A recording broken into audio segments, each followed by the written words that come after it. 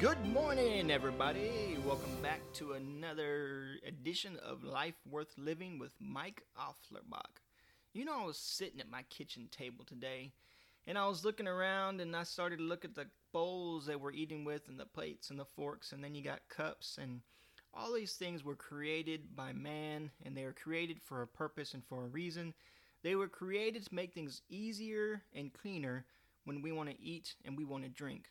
Because of these things, we don't have to eat off the floor, we don't have to eat off the ground. We have somewhere we can put our food, we got something we can wash again and keep it clean so it's sanitary for the next time use.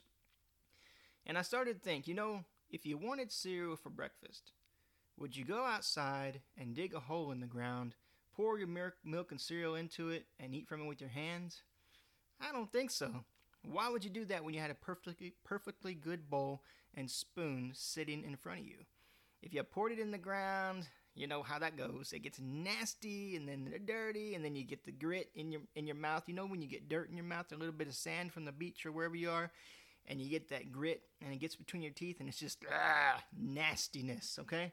Not very good. It doesn't make your meal enjoyable. It doesn't make your cereal better. As a matter of fact, it makes your cereal worse.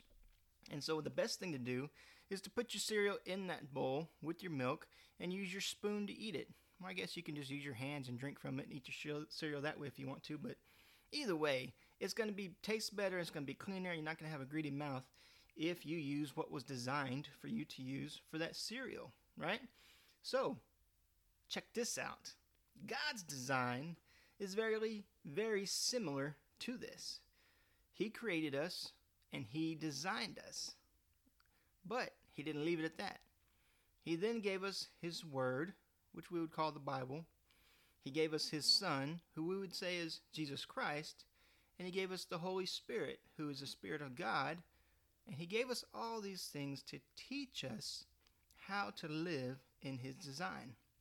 Okay? And so He wants us to do well. He's provided us the equipment to do well. He's given us what we need to listen and to learn and to be taught how to live well.